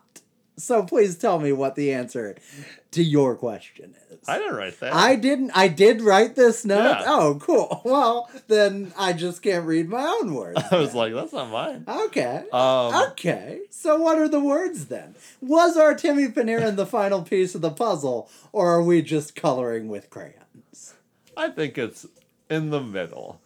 I think that is going to be, he's going to be an extremely attractive piece in terms of like getting other UFAs there. Not that New York needs help with that, but like this catapults them to the top of the rebuild tree, right? What do you think about this forward group? Artemi Panarin, Micah Zibanejad, already established 74-point player.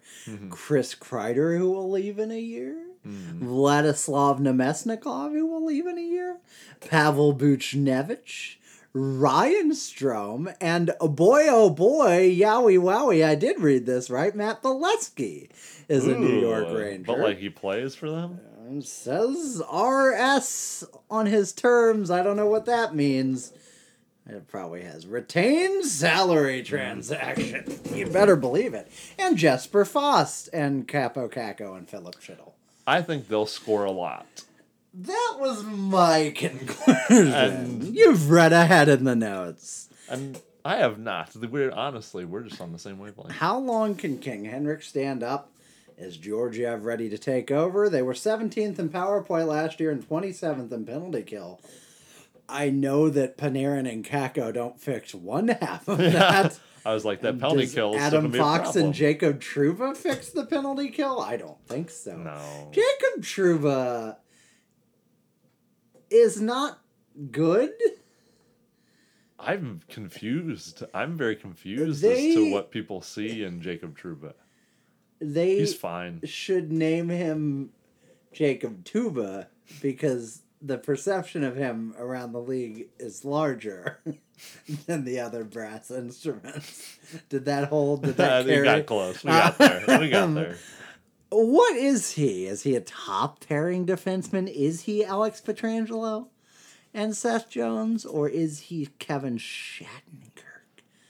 I think they're going to try and play him like a top pairing defenseman. I think that's a mistake. That ends well. I really don't, and a lot of people do.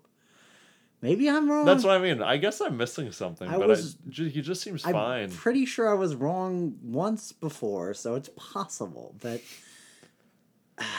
how long does the patience last in New York if this rebuild isn't immediate this year? I think for some reason I feel like they'll be patient. You think they've got a whole another year? Yeah, I think if they don't make the playoffs this year, which I don't think they will. But they look like they're close, man, they fought to the last day and they missed it by still, 5-6 points, whatever. I think that's a good season for them. That's fair. My take, the Rangers will be a lot like the Panthers last year in that they'll have tons of skill, tons of scoring, tons of fun to watch, but they won't actually be competitive at the end of the day. I'd agree with that. I think they'll be fun. You're this year's last year's Panthers. I mean, this division, anyone could rise to the top and just be murdered by the Metro, or the Atlantic. Mm-hmm. So that's an option. I mean, who are your surefire playoff bets in this division? Washington. Washington. I guess Pittsburgh. I don't think so. But We're going to talk about that. They wiffle waffle. I mean Pittsburgh probably because of how bad this division is, but but you got some sinkers though. Let's go ahead and talk about Philadelphia. Yeah, we can talk about Pittsburgh.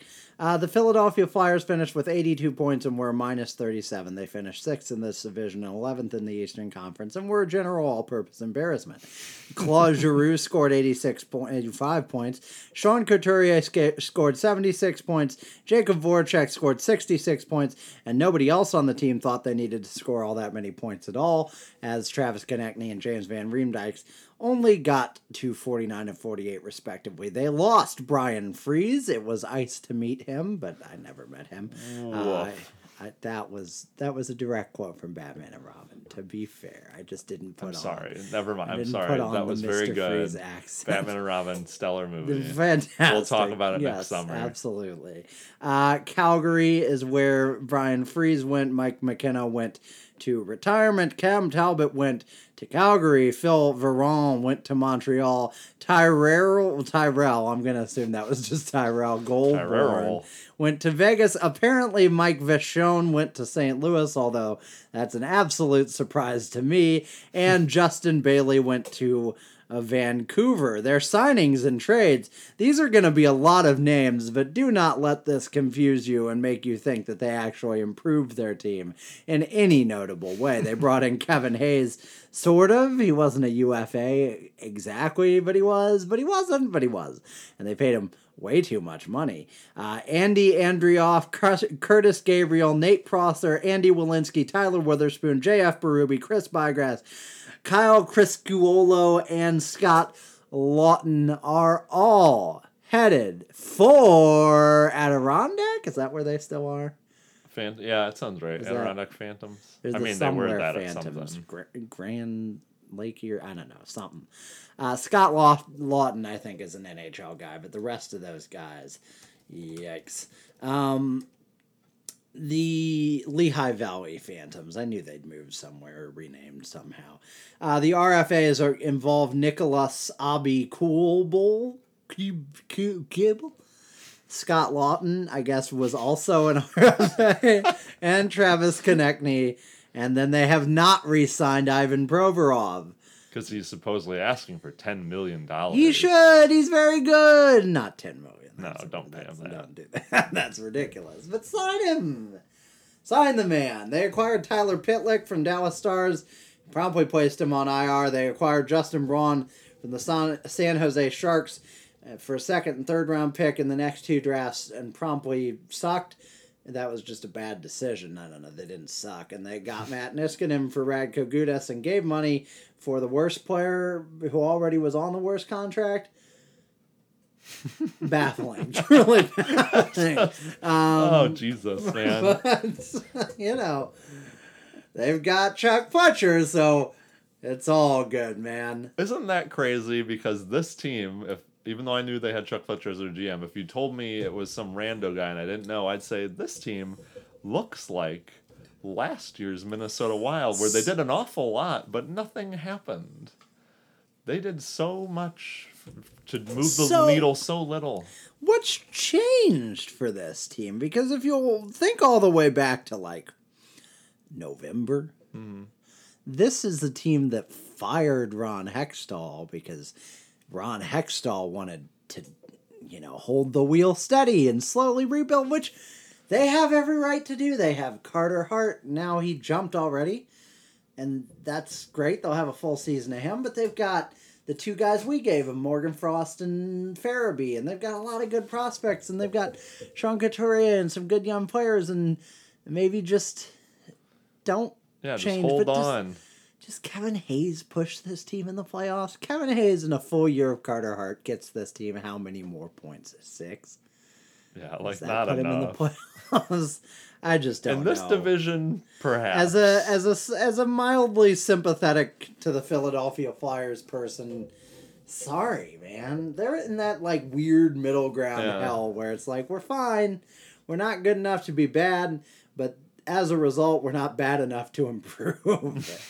They're like not the Minnesota Wild, but they've got the Minnesota Wild GM, so they're headed there. And they have assistant coach Mike Yeo. They have Alain Vigneault as their head coach. They have Mike Yeo. Alain Vigneault! Oh, God. I'm trying to do this with this one. And Michel Therrien. Michel Therrien. Woo! Yeah, there you go. Man, what a milquetoast group of coaches. How bored are the players already, and training camp hasn't even started. Mike Yeo will throw some shit from time to time, at least. There's something original going on there, but God. My training camp tactics should be in question. I just feel bad for that team. Let's talk about a team that no one should ever feel bad for, ever, because they've had Mario Lemieux and Sidney Crosby, so screw everyone else. 2 of the top 5 players in the history of the game? Groovy. 100 points last year, plus 32 goal differential, 3rd in the division, 6th in the conference, and then got promptly swept by the New York Islanders, suckers, in the first round. Sidney Crosby had 100 points in 79 games. Phil Kessel had 82 points in 82 games. Jake Gunsel fully leveled up to be a 40-goal scorer with 76 points in 82 games. And Evgeny Malkin played only 68 games. What a surprise. But had 72 points. Yeah, Evgeny Malkin missing time. Hurt? Who saw that coming? Wow. It's hard to believe. Matt Cullen finally jumped out the old window into the barnyard and retired at the age of 7,000. Chris Weidman took an Uber all the way to Anaheim and signed with the Ducks. Garrett Wilson went to Toronto. I didn't have anything. Never heard of him. And Ethan Prow exists, but now he exists in Florida. And by that, I mean he'll play for whatever Florida's AHL team is. They signed Brandon Tanev, and this is a thing they did for 6 years at $3.5 million. That's too long. And too much. Yeah. Inexplicable. That is the most inexplicable contract I think I've ever seen. In terms of, like, there are worse contracts, probably. Like, we saw the Lucic deal and the Marlowe deal. You said you'd eat a sock or black licorice or something. And I'll never have to. Thank you, Patrick. You can sign with my team any day. Please don't. But this is the one that I'm just like, what? But let's not dwell on it. They also signed David Warsofsky and Andrew Agozzino. How many Agostino, D'Agostini, a billion, Agozzinos apparently, are there? and they're all related. We're getting close to the Schwartz, Schmaltz, Schmidt, Schmacks. Sharts. Schwans. I'd love a player called like Benny Sharts. What is the one Shantz. Dwyer Shantz. Wow. Oh, jeez. Zach Aston Reese, former Hobie Baker finalist, joins Joseph Blandisi, Teddy Bluger, and Adam Johnson as their retained RFAs. They acquired John Marino, apparently confused with Dan Marino. We got Dan Marino. Even Dan Marino would be like a 60-year-old quarterback, so I don't know what benefit that would do them, but hey. But that's why they would do it. 2021 conditional sixth. They got Alex Galchenyuk, Pierre-Olivier Joseph, and nothing from the Arizona Coyotes for Phil Kessel, Dane Burks, and a 2021 fourth round pick, and they got Dominic Cahoon, who's a fine young player, and a fifth round pick from the Chicago Blackhawks in exchange for Oli Mata. Because it was either going to be him or Jack Johnson. I like that. That was the stupidest. I had to trade one of them, and then no one wanted Jack Johnson, so it had to be Oli Mata. I'm sorry. So, you got rid of Phil Kessel. And you've been supposed to do that for a long time.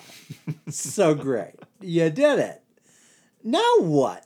How do you replace a point-per-game player on this team? Is it a hungry Alex Galchenyuk in the final year of his contract? God, no. Only for him to then immediately leave.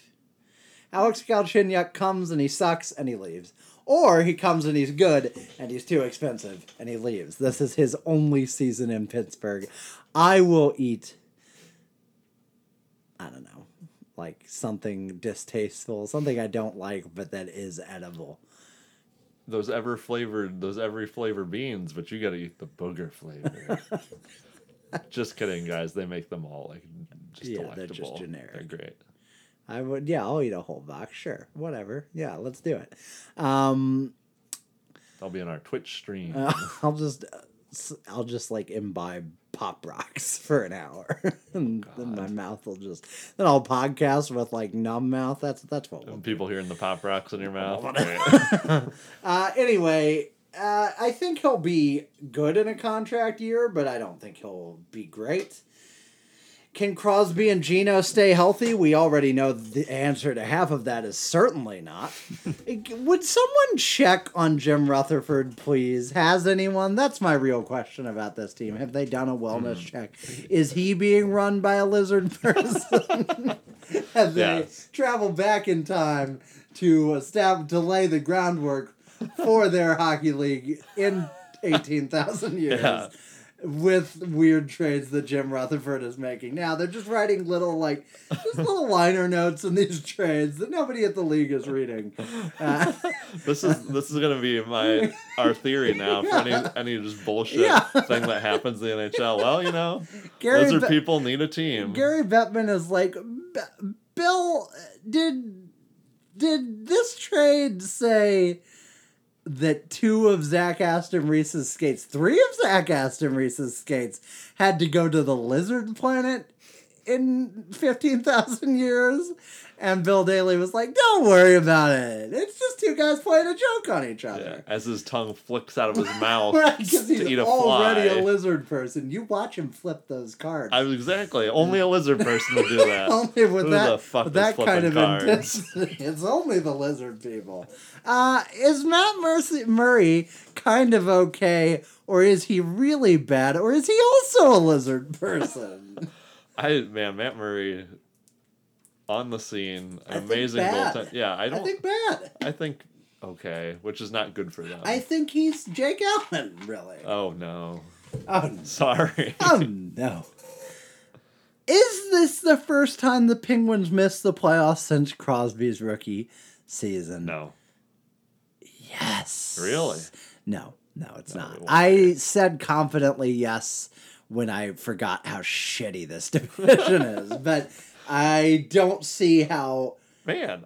I don't see 2 teams that could surpass them. I'm starting to think the Atlantic has a shot at a wild card spot. Oh, yeah, for sure. This division's garbage. They make their money on beating up on other divisions. Man. I think the Penguins are very much on like the droppy, downy part of the roller coaster. Man, we're in the best division, aren't we?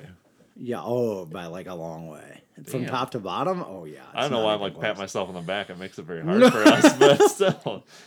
Makes for fun hockey.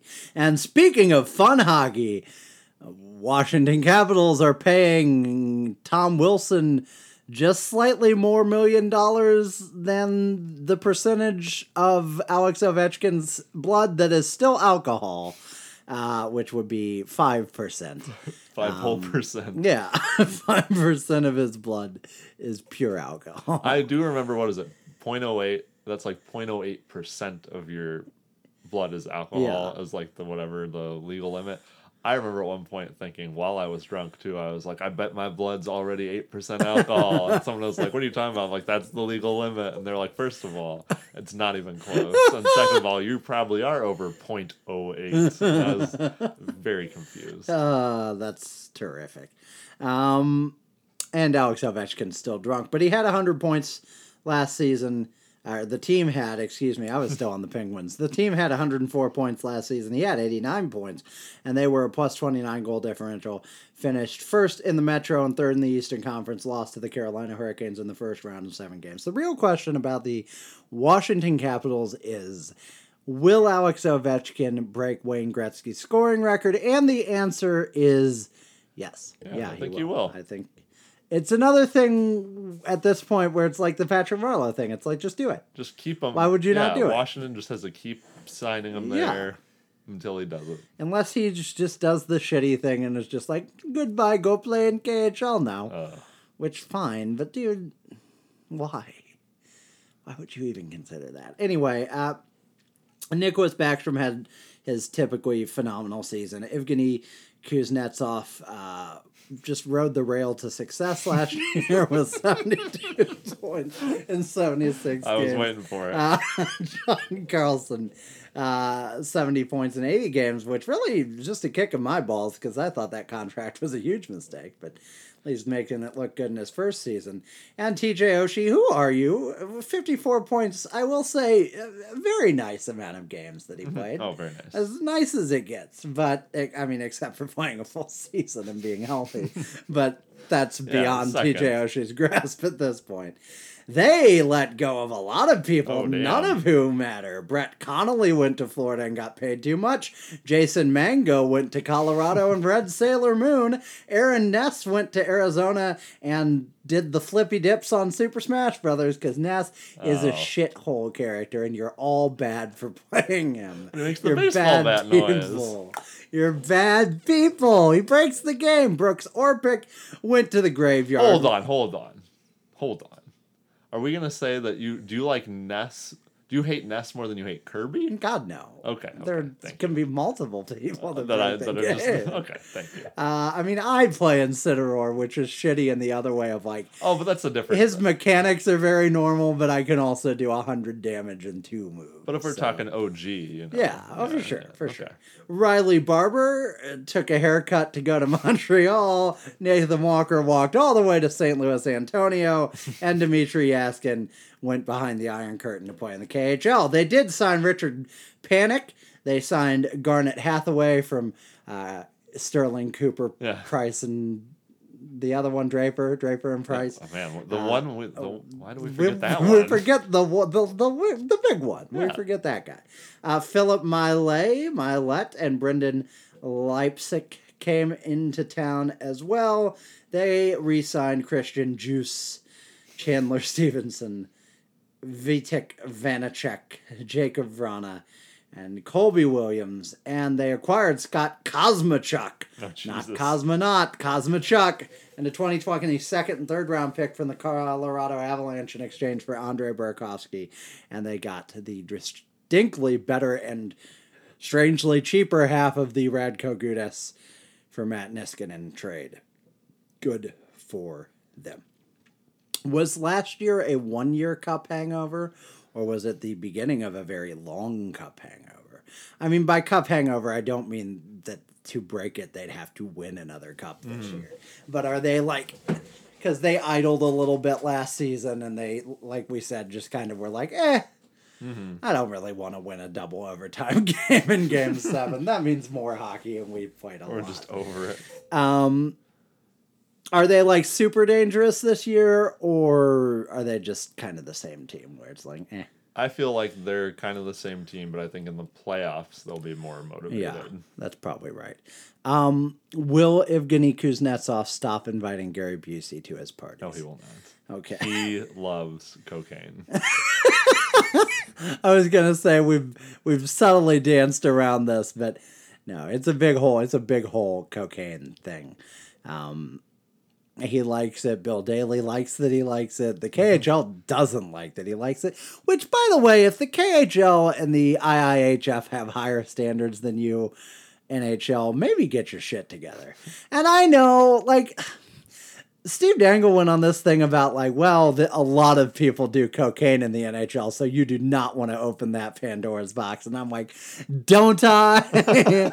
I mean, first of all, let's find out. Yeah, sure, let's this will be fun. I'm sure some Blues do cocaine. I don't want to speculate wildly that Vince Dunn does cocaine, but I'm sure that he and Jaden Schwartz do cocaine. But, you know. On the regular. All I'm saying is Vince Dunn was coming back from the east side of the river at midnight the other night, according to his Instagram story. And there are only so many places you go over there, and most of them are clubs of the drinking and nudity varieties. So, you know, make of that what you will. You don't have to do cocaine at those clubs, but you but have he to. does. No, but like, jokes aside, like, it's cocaine, man. Get rid of it. Like, let's not have athletes doing that. I get that they're young and healthy and can just survive it, but you know what else? Cocaine kills people on the regular. So maybe let's not have it just rampant in our sport. Imagine a sport that's just fine with lots of its players doing cocaine. Imagine that the 80s in baseball were every day in hockey in 2019. That wouldn't be good, would it? So let's not have that. But anyway, Evgeny Kuznetsov really loves cocaine. That's the point of this story. And I also enjoy saying cocaine. TJ Oshie has not done what? Yeah, he has. Let's not get ahead of ourselves. Who is he now? Oh, that was just the best transition because of course he has. Yeah, so, absolutely. If he was still on the Blues, he would have been the player we'd named instead of Vince Dunn. 100%. TJ Oshie is a fine 50-point. He's got 60-point seasons over in Washington. And I'll tell you what, man. TJ Oshie in Washington winning a cup. I was happy for him, but I was a little pissed off. And ever since we've won the cup, I didn't give a shit anymore. You got yours too, man. That's crazy. In the darkest times in this team, while we were still quote unquote good. Like, if you were like, David Perron and TJ Oshie would win a cup, and I don't care where they win a cup, but you would tell me that. I'm like, no, they won't, because we fucking suck. And, like, they both have their names in the cup, and it's weird. It's weird. Yeah. They have their names in a cup, but Patrick Berglund doesn't. And it was, like, David weird... Backes doesn't. Yeah. Ian Cole does, though. Yeah, he does. We should look at that sometime. I'm just like... all the players No, that do just and Ian don't. Cole being on there because it's not right. No, I'm just... No, but yeah, it's all the players. This must be rectified! John Carlson seems like the real deal. Can their middle school vice principal carry them back to the promised land? Or is this more of a Mr. Belding situation where they're just going to have their hijinks sort of around him and occasionally he'll gussy up and play along, you know? Have a little, not a lot. We'd rather you do it at home. You know, that sort of thing. I don't know what to make of their coach. I don't know. Bad. I think bad. Maybe. Yeah, he's not, I don't know. But, like, this team runs itself, you know? Like, you don't need a fucking coach for the Washington Capitals. That's true. Dude, just there. Alex, this time I want you to stand over there on the power play. You just stand in that same spot you've been standing in for 15 years and you do that. That's when he crosses his arms, this coach, and he looks around like, I did that. Yeah, I made that up. What are the Washington Capitals? Great, fine, good. They're in the just depths of despair. They're a good to great team that will continue to be good to great. And loves cocaine. To me, it's weird. It only took 1 year, and maybe this will happen to us, to the outside world. But all of a sudden, they're just the Washington Capitals again. I'm like, yeah, you're the same team, only now you have a cup. And I'm like, are they going? They'll be good next year. and they'll be hard to play, and they'll win a lot of games, and they'll make it to the playoffs. And do I think they're going to win a cup? No, I don't. They're not going to win the cup. Not even a little. And they're like, but we won one 2 years ago. I'm like, I know you did, and good for you, but you're not going to get it again. And that's kind of how I think some people view the Blues eventually. Heck, that's how I'll view the Blues eventually. 100%. And it's probably justified. Yeah, and that's fine. And I guess there's still that little bit where you're like, because they won it, I for sure will always think, oh, well, there's still a much better chance because they've done it before, and now I can believe it. I've seen it happen. So I think they'll make the playoffs easily.